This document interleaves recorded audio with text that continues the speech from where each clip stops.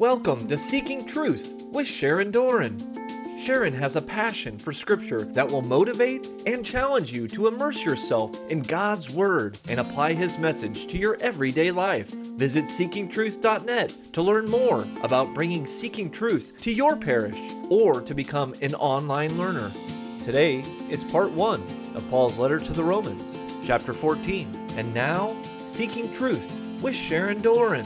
Hi, everybody. Welcome back. I hope you had a wonderful Christmas holiday. There's a picture of our family. We were all able to get together. Glory to God. I had no idea. I was holding it very loosely if the kids could all come home with COVID and all. But God worked it all out, and we had a wonderful time, and I hope you did as well. Now I'll start our lecture for Romans chapter 14. Welcome to Romans 14, and the theme tonight is what would St. Paul say? I'm going to start at the beginning, where I love to start, as you know. God created man in his own image. In the image of God, he created them. Male and female, he created them, and God blessed them, and God said to them, be fruitful and multiply and fill the earth and subdue it, and have dominion over the fish of the sea and over the birds of the air and over every living thing that moves upon the earth. Every living thing that moves upon the earth, you have dominion over. The Lord God planted a garden in Eden in the east, and there he put the man whom he had formed. And out of the ground the Lord God made to grow every tree that is pleasant to sight and good for food, and the tree of life also in the midst of the garden, and the tree of knowledge of good and evil. And there was one other creature, a forked tongue, slithering serpent, that forked tongue that can tell half truth and half lie. No need to be afraid of any creature. They had dominion over every living thing that moves. And the serpent said to the woman, did God say you shall not eat of any of the trees of the garden? And the woman said to the serpent, well, we may eat of the fruit of the trees of the garden, but God said, you shall not eat of the fruit of the tree which is in the midst of the garden, neither shall you touch it, lest you die. And we see Hava, Eve, already putting a little fence around God's law with the extra command not to touch. But the serpent said to the woman, oh, you will not die.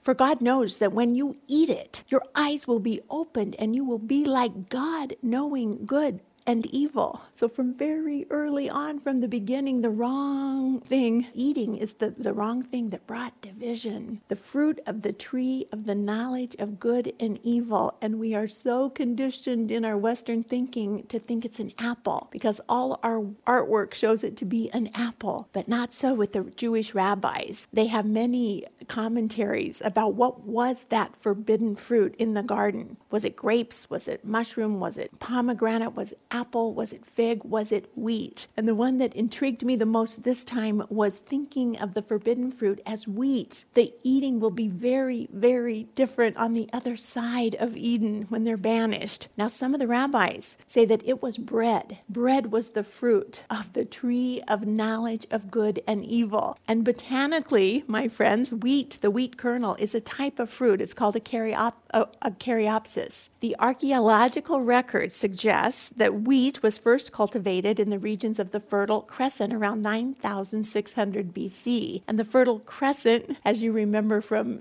geology class, is the cradle of civilization. And it's among the Tigris and the Euphrates rivers. It's mentioned in Genesis. Areas now in current day, it's southern Iraq and Syria, Lebanon, Jordan, Palestine, Israel, Egypt, parts of Turkey, and Iran. And those two rivers, the Tigris and the Euphrates, would regularly flood that region, and the Nile River would also run through part of it. So irrigation and agriculture developed there because of the fertile soil and the rivers. So it was the perfect place to cultivate wheat. And you remember, after the fall of man, the curse to Adam, the Lord said, Adam, because you listened to the voice of your wife and you've eaten the tree which I commanded you not to eat of, cursed is the ground because of you. In toil you shall eat of it all the days of your life. Thorns and thistles it shall bring forth to you, and you shall eat the plants of the field. Not the trees in the garden, but the plants of the field. And in the sweat of your face you shall eat bread. And you shall return to the ground, for out of it you were taken, you are dust, and unto dust you shall return. Now, let's talk a little bit about bread and wheat and Eden. The Midrash explains the Talmudic passage. It gives a further reason why the forbidden fruit might be wheat. On the surface, the Midrash brings an old figure of speech that a person who lacks knowledge would be described as having never eaten bread. The deeper implication of that Midrash, however, is that unlike anything else, bread is quintessentially a human food. Animals also eat fruits, vegetables, meat, milk, but only humans eat bread. Processing hard wheat into edible bread requires a divine knowledge. This is symbolic of the divine knowledge found within the tree of knowledge. Bread represents something very powerful, man's ability to manipulate his environment for his own benefit. Animals don't have this ability. They are victims of whatever nature throws at them. Man alone is able to change nature. This could be as simple as baking bread, or as complex as seeding the clouds to make rain and manipulate the weather. But the tree of knowledge represents this divine ability. And maybe this is why Torah says that once man consumes of it, of the tree of knowledge, they will be like gods. That's in Genesis 3, verse 22, when the Lord God said, the man has now become like one of us, knowing good from evil. What about wheat? The Gemara explains that children know how to say father and mother only after beginning to consume grains. The Midrash says that when one lacks intelligence, others comment that he has not eaten wheat bread. These statements provide a basis for concluding that the tree of knowledge was perhaps wheat. The Midrash, however, raises an obvious question. The verses discuss the tree of knowledge and how does a wheat stalk resemble a tree? And the response is that the Garden of Eden, wheat stalks resembled pillars as tall as the cedars in Lebanon. They were like trees. The answer provided is as the word eats in the Bible can refer to either tree or wood, and thus in this context, it would have meant wood, referring to the stalk of wheat. And identifying the forbidden fruit as wheat is further supported by the similarity between the word chita, which means wheat, and chiat, which means sin in Hebrew, alluding to the fact that this was the quintessential sin. Wheat is not usually eaten raw. Did Hava, Eve, actually produce bread out of the wheat? The Midrash implies that Eve did not produce bread, but that rather the wheat stalks in the Garden of Eden gave forth finished bread, baked bread. Now, Adam's punishment was that by the sweat of your brow, you will eat bread. Seems to support this idea by suggesting that post-sin, after the sin, the acquisition of bread became much more difficult. The possible wheat tree of Eden changed from a tree to a grass-like plant outside of Eden that also animals would eat. The wheat outside of Eden needed much work to plant, to cultivate, to harvest, to grind into flour, the labor to knead it and to bake it into bread. God created man in such a way that he would need to eat in order to exist, which provides spiritual sustenance. And this takes place through eating in a holy manner. When man was first created, this food was only from the fruit of the tree, as it says in Genesis. And God planted a garden in the east of Eden and placed man there. And the planting was of trees, as the verse says, from all the trees of the garden you should eat. The idea was that man should eat from the fruit of the trees, and the animals should eat the grasses. You should know that after man sinned, he was cursed to eat the grasses of the field. The Talmud states that when Adam heard this, his eyes were filled with tears, and he said, "Will my donkey and I eat from one trough?" And God responded then that by the sweat of his brow, Adam could eat bread. And at that moment, the fruits were cursed. He cursed the ground. Thus the fruits were cursed. Following the sin, the original sin, the wheat tree was demoted and reduced in stature from a tree to lowly grass, the wheat that we know of today. And ever since man was evicted from the Garden of Eden, he's been forced to hard labor to produce daily bread, or else to perish. And so we pray in the Lord's Prayer, as Jesus taught us, give us this day our daily bread. Now the rabbis believed the saga would eventually come full circle. When Messiah arrives, wheat would be restored to its former glory, and it would again be as high as a date palm and tower over the mountains. Lest you wonder how its fruit shall be harvested, God will bring forth a wind, a ruah, which will blow through the tree, and man will walk in the field and catch the falling fruit for himself and his family. The one Holy One, blessed is he, will bring a wind from his treasury and blow across, and will thereby induce the flour to fall from the stalks of the wheat, and a person will go out to the field and bring back a palmful of flour, from which he will provide his livelihood and the livelihood of the members of his household. In addition to redeeming Israel, saving the world, and establishing world peace, the Messiah would also one day provide all with manna, with bread. 2 Baruch 29:8 says that it'll come to pass at that self-same time that the treasury of manna shall again descend from on high. They will eat of it in those years, because these are they who have come to the consummation of time. The Midrash goes on to a discussion of the hamoitzi, or the blessing recited on bread. Reading between the lines, the Midrash reveals that reciting the hamoitzi might very well be fulfilling a cosmic tikkun for the sin of Eden. God cursed the land following Adam and Eve's sin, and when we recite the blessing before and after eating the meal, we bless the good land that God gave us, kind of tempering the curse, bringing back the blessing. We as Catholics do the same thing. We pray grace before meals, and we pray grace after meal, blessing the Lord, thanking the Lord for his goodness. The wheat is grown on more land area than any other crop in the world, 220.4 million hectares in 2014. World trade of wheat is greater than any other crop combined. In 2017, world production of wheat was 772 million tons, forecasted 766 million tons in 2019, making it the second most cereal after maize. Since 1960, world production of wheat and other grain crops has tripled. It's expected to grow further in the 21st century. Global demand for wheat is increasing due to the viscoelastic and adhesive properties of gluten proteins. What I'm saying, guys, is wheat is very important in the world. It always has been. Jesus makes the people sit down in John 6 on the grass. The men sit down in numbers of 5,000.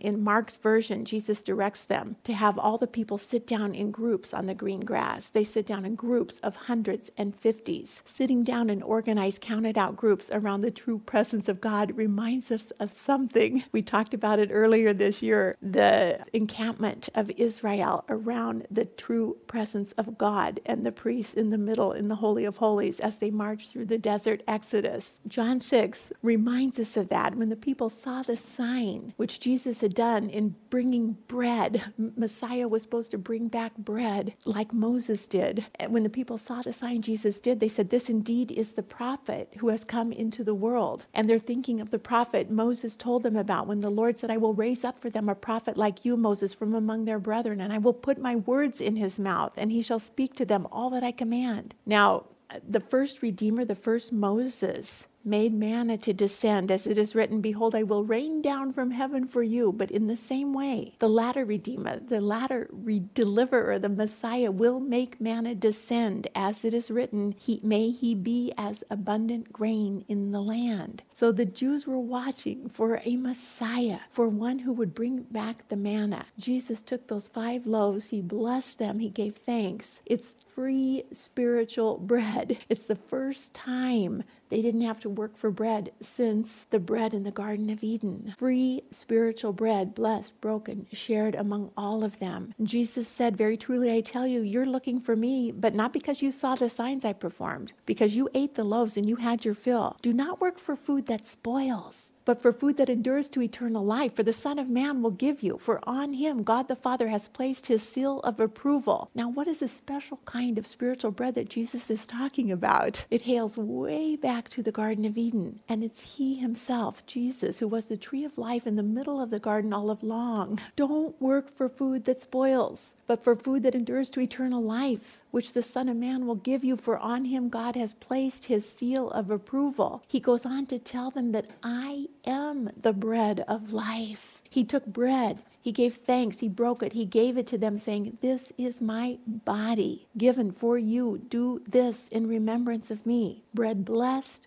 bread broken, bread shared as one body in Christ, of Christ. So we don't live by bread alone, but by every word that comes from the mouth of God. Jesus was that spiritual bread from the beginning, the tree of life in the middle of the garden. But we wanted to know how to make our own bread, the tree of knowledge. Man always wants to be self-sufficient, to be his or her own God. So eating the wrong thing brought division right from the get-go. Jesus always wanted us to eat from the one one source of eternal life, which was him himself. He was our spiritual bread from the very beginning. He always desires unity, one body in Christ. He incorporates us into his own body. He is unity, unity of spirit, one body, one spirit, one hope, one faith, one baptism, one God, Father of all, who is above all and through all and in all. He brings unity. The evil one, the serpent, Satan, always brings division. He's just the opposite. He's very clever, he's very sly, he's very deceptive, and he's very crafty. And he's called Diablo. He sows the seeds of division whenever and wherever he can. Diablo is sowing great seeds of division in the church right now. He's sowing great division in our country. The same old lie. There's nothing new under the sun. You can be your own little g God. He's sowing division tonight in Romans chapter 14 over food. What would St. Paul say to us today? Well, what did he say to the Romans in chapter 14? And what would he say to the Americans tonight? Satan is the divider. Jesus is the uniter. When Jesus was confronted head on with Satan, Jesus told him, man does not live on bread alone, but on every word that comes from the mouth of God. So it's those two things we're looking for, bread and the word of God. Not bread alone, but also every word that comes from God. We're looking for bread, Jesus, the true bread, the bread of life, and we're looking for the word, Jesus, the incarnate word made flesh, and the word of God. And that was told to Moses. He humbled you. He let you hunger. He fed you with manna, which you did not know, nor did your fathers know, that he might make you know. It's all about knowing and bread, the tree of knowing, that man does not live by bread alone, but man lives by every word that proceeds out of the mouth of the Lord. Jesus is going to repeat that back to Satan head on. Man shall not live by bread alone, but by every word that proceeds from the mouth of God. Jesus is the bread of life. Jesus is the word of life. Jesus doesn't need to turn stones into bread because Diablo wants him to, because he knows that he alone is the bread of eternal life, and he alone has the words of everlasting life. He doesn't need to turn rocks into bread. Peter knew that. Peter figures it out first. He knew Jesus' words were eternal life. You have the words of eternal life, Jesus. To whom can we go? You're the bread of life. You've just told us that. And you have the words of eternal life. There was division, though, even among the 12 apostles. Diablo had entered into one. It's in John 6 as well. Jesus answered, did I not choose you, the 12, and one of you is a devil? He spoke of Judas, the son of Simon Iscariot, for he was one of the 12 who was going to betray him. Now, at Catholic Mass, we have been given both the word and the bread. Liturgy of the word and liturgy of the bread, they're both Jesus. We have the eternal word of God and we have the eternal bread of life, what Jesus was telling us to look for all along. In the Exodus, he had freed them from bondage into Egypt. He'd given them free bread again. Manna was falling from the sky. It was raining bread. They hadn't seen free bread since Eden. It was great at first. But then the honeymoon wore off. He married them on Sinai, and the honeymoon wore off, and eventually they just started grumbling about the bread. Grumble, grumble, grumble. How about us? The tree of life becomes incarnate flesh for us. It frees us from the bondage of sin. It frees us from the bondage of death. The cup of blessing that we bless at Mass, is it not a participation in the blood of Christ? The bread that we break at Mass, is it not a participation in the body of Christ? And it was great. We have this honeymoon period, and then eventually we start grumbling about the Eucharist, about Mass. We grumble, grumble, grumble. The honeymoon phase wears off. We grumble and grumble and grumble. Oh, I didn't like the homily today. I didn't like what Father said. Oh, I think we should go back pre-Vatican. I think we should turn around and have the Mass in Latin. And I think we should go back to communion rail. And we get pulled to the extremes. We get divided. On the other extreme, some Catholics see no problem with living together before marriage. Catholics demonstrate the importance of their faith publicly, and a growing number of Catholics are openly advancing abortion and gay marriage. 6 Catholics now sit on the United States Supreme Court, but that doesn't mean we'll know how their rule or what their line of thinking is just because they're Catholic. There are bishops that are divided right now in our church, very great division. There are cardinals who are divided, bishops, at least 1/3 of U.S. Catholics, only 1/5 1/3 agree that the Eucharist is the true body and blood of Jesus Christ. The other 2/3 aren't sure. What would St. Paul say to us today with our divisions? What would St. Paul's letter to the Americans read like? Because he told the Corinthians, Paul said, there's one loaf, and we who are many are one body. We all share in the one loaf. And it's the same loaf that we have today that Jesus had with his apostles. It's the same loaf, the bread of his own body, that Ignatius imagines him bringing to Mary, his own mother, after the resurrection. It's the same bread that he gave to John, who he entrusted Mary to. It's the same bread that he gave to the apostles every chance after the resurrection when they'd be together. I imagine them celebrating Mass, him teaching them the secrets, the mystery of the Mass that they will bring on. It's that same bread Jesus offers us today. It's the same bread he offered to the Romans at the time of Paul, when Paul is writing this letter and they'd be celebrating Mass. It's the same tree of eternal life that Adam and Eve ignored in the middle of the Garden of Eden because they wanted the tree of knowledge instead, the baked bread that they own on their own accord. What is this tree of life? Proverbs says that wisdom is a tree of life to those who take hold of her, and to those who hold her fast, they will be blessed. The fruit of the righteous is a tree of life, and the one who is wise saves lives. Hope deferred makes the heart sick, but a longing, a desire fulfilled is a tree of life. And when we come to the very end of the Bible in the book of Revelation, we hear again about the tree of life to the message at the church at Ephesus. Jesus says, I will give the right to eat from the tree of life, which is in the midst of the paradise of God. So the whole world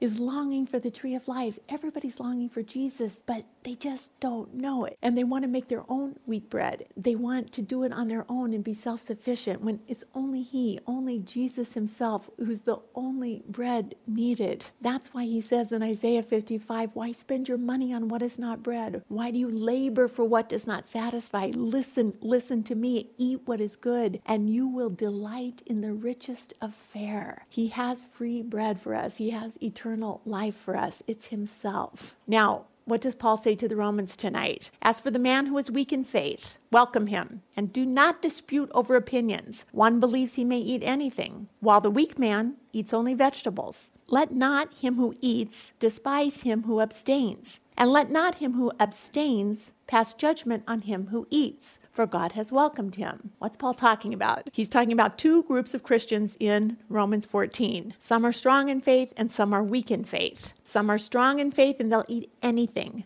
Others are weak in faith and they'll eat only vegetables. Some are not concerned at all about the old Jewish food laws. Others are stringent Jews who abstain and keep kosher. Some are strong in faith. They're Roman converts to Catholicism. Others are weak in faith. They're skeptical Jews returning from expulsion from Rome. So we have these two groups, new Roman Gentile Christians and old Roman Jewish Christians returning back, remember, after the edict of Claudius. Claudius, who ruled 41 to 54, had expelled the Jews from Rome. They are coming back. There's a great difference between Jews and Gentiles in general. But now they're all abiding as one church in Rome. They've already had a great circumcision division. We heard about that earlier in Romans 2 and 3. Is God the God of the Jews only? Is He not the God of the Gentiles as well? And Paul says, yes, He's the God of the Jews and the Gentiles as well. And that he who is a Jew is one inwardly, and real circumcision is a matter of the heart, spiritual and not literal. They handled that problem. But there were more problems than just circumcision, because in Acts 15, the first church council, after everything was laid out, James, the pillar of the church in Jerusalem, replied, brethren, listen to me. Therefore, my judgment is that we should not trouble those of the Gentiles who return to God, but we should write to them to abstain from the pollution of idols, from unchastity, and from what is strangled, and from blood. They don't have to get circumcised. They just have to abstain from pollution of idol, unchastity, what is strangled, and from blood. So this is what's coming into Rome right now. We have two groups. See this Venn diagram. We have Jews of the Old Covenant law. They're really bound by that. And we have Roman Gentiles who have converted. They were Roman pagans, but they've converted to Christianity. And they couldn't be more different. They're used to Roman paganism. These guys are strict Jews under covenantal laws. They're coming back into Rome. Where do they intersect? In the body of Christ. That's the one meal they both share. They share baptism, they share grace from God, they share the faith, and they share an indwelling Holy Spirit. Paul's saying you got a lot more in common than you have different. We got through the circumcision division, but now we're going to face food laws and feast day divisions. Now, where did all these food laws come from?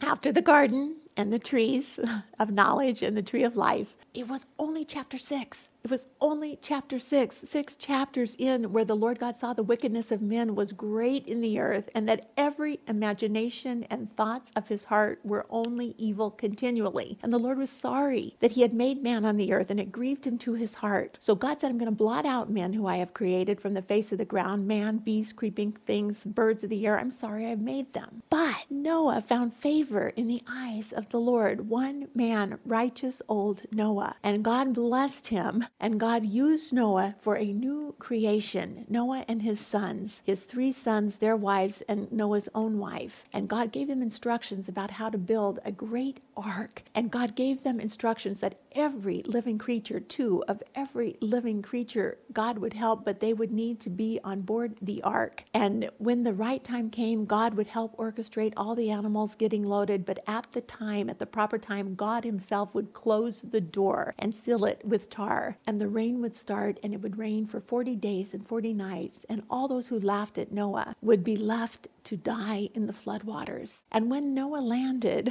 after the 40 days and 40 nights, he offered sacrifice, first thing, sacrifice to God. And it was an animal that he burnt on an altar. And God gave him that beautiful bow in the sky, the rainbow of his covenant. God was starting over a new creation, a new covenant. God said he would never, ever again destroy the earth with a flood. And all the animals that had made the journey, and they are released. And God has made a new covenant with Noah. He's blessed him and his sons, and he's telling them again, be fruitful, multiply, and fill the earth. The fear of you and the dread of you shall be upon every beast of the earth. So again, they have dominion over everything. And God says, every moving thing that lives shall be food for you. As I gave you the green plants, I give you everything. There's only one restriction God has. In Genesis 9, verse 4, God says, only you shall not eat flesh with its life, that is its blood. So they have to drain the blood out of the animal before they eat it. That's the only stipulation. Now, Noah plants a vineyard, a beautiful vineyard. He's harvesting the grapes, and we know that he takes those grapes and ferments them.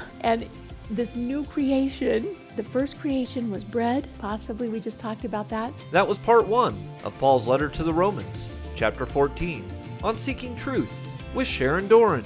To learn more about Seeking Truth Bible studies, visit seekingtruth.net. Tune in next time for more Seeking Truth with Sharon Doran.